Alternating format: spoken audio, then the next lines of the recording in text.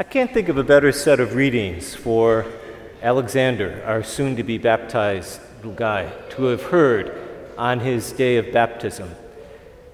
Because when you put those readings together, it lays out an extraordinary vision of what our faith is supposed to bring us. And if 5 weeks ago, when this church was packed to overflowing with folks who maybe only come once or twice a year, if they actually believed what our readings say, they'd be here every week, and we'd be here maybe in a different frame of mind. Think of that second reading, that picture of a new Jerusalem, that sense that everything will be somehow transformed. What if we really believed that every tear would be wiped from our eye? Not naively, we know there's struggles in life, those don't go away, but any sense of despair or hopelessness come through when there's struggles, a sense of really having a kind of inner peace. But I want to say, if Alexander were a really discerning little guy, he could complain that he wasn't getting his money's worth. And here's why. I don't know, some of you had the little missal let out when you were looking at it. It's on page 102. You don't have to pull it out. But the gospel that I just read was from the 13th chapter of John. And they always say up at top what verses you're reading. So I just read chapter 13, verses 31 to 33a, and then 34 to 35. What's with 33a? Well, when verses are long, they chop them in two pieces. The first half is A, the second half is B. So what you just heard was 31 to 33a. Then we jump to 34 to 35. What's up with 34b?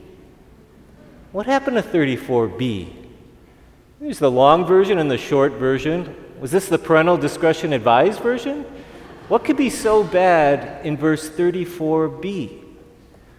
Well, I'll tell you where the break is. It's this beautiful passage, Jesus talking about love.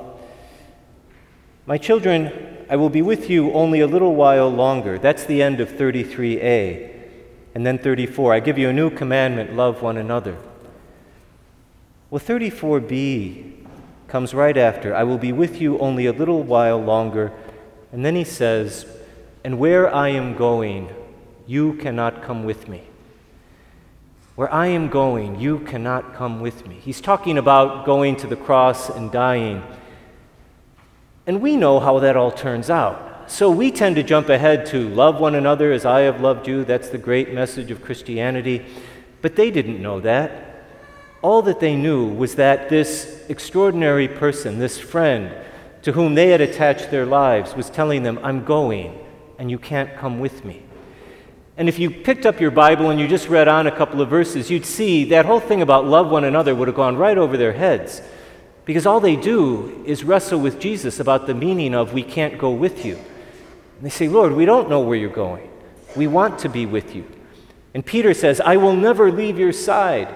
It's when Jesus predicts that he'll deny him.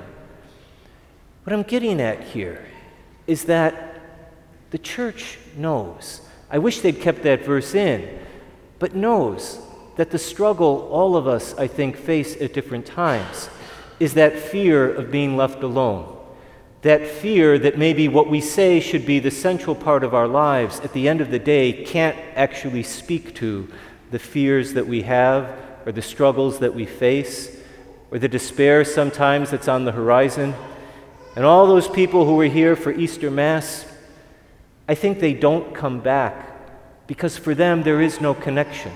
There's no real connection between what they wake up on the Monday after Easter in their hearts or their minds being concerned about for themselves or their families and all this wonderful language they've heard all their Christian lives. And what the church is saying is the connection between that fear of having our faith be irrelevant and having it mean everything in our lives is that recognition of saying, if you want to meet that fear, then you've got to love. You've got to love into the fear. You've got to love into the uncertainty. But this isn't just some empty love one another because that's a nice thing to do. Jesus in the same gospel has told us what his love looks like. Love one another as I have loved you. And he's defined what that love is. He said, "No greater love has a man for another than to lay down his life."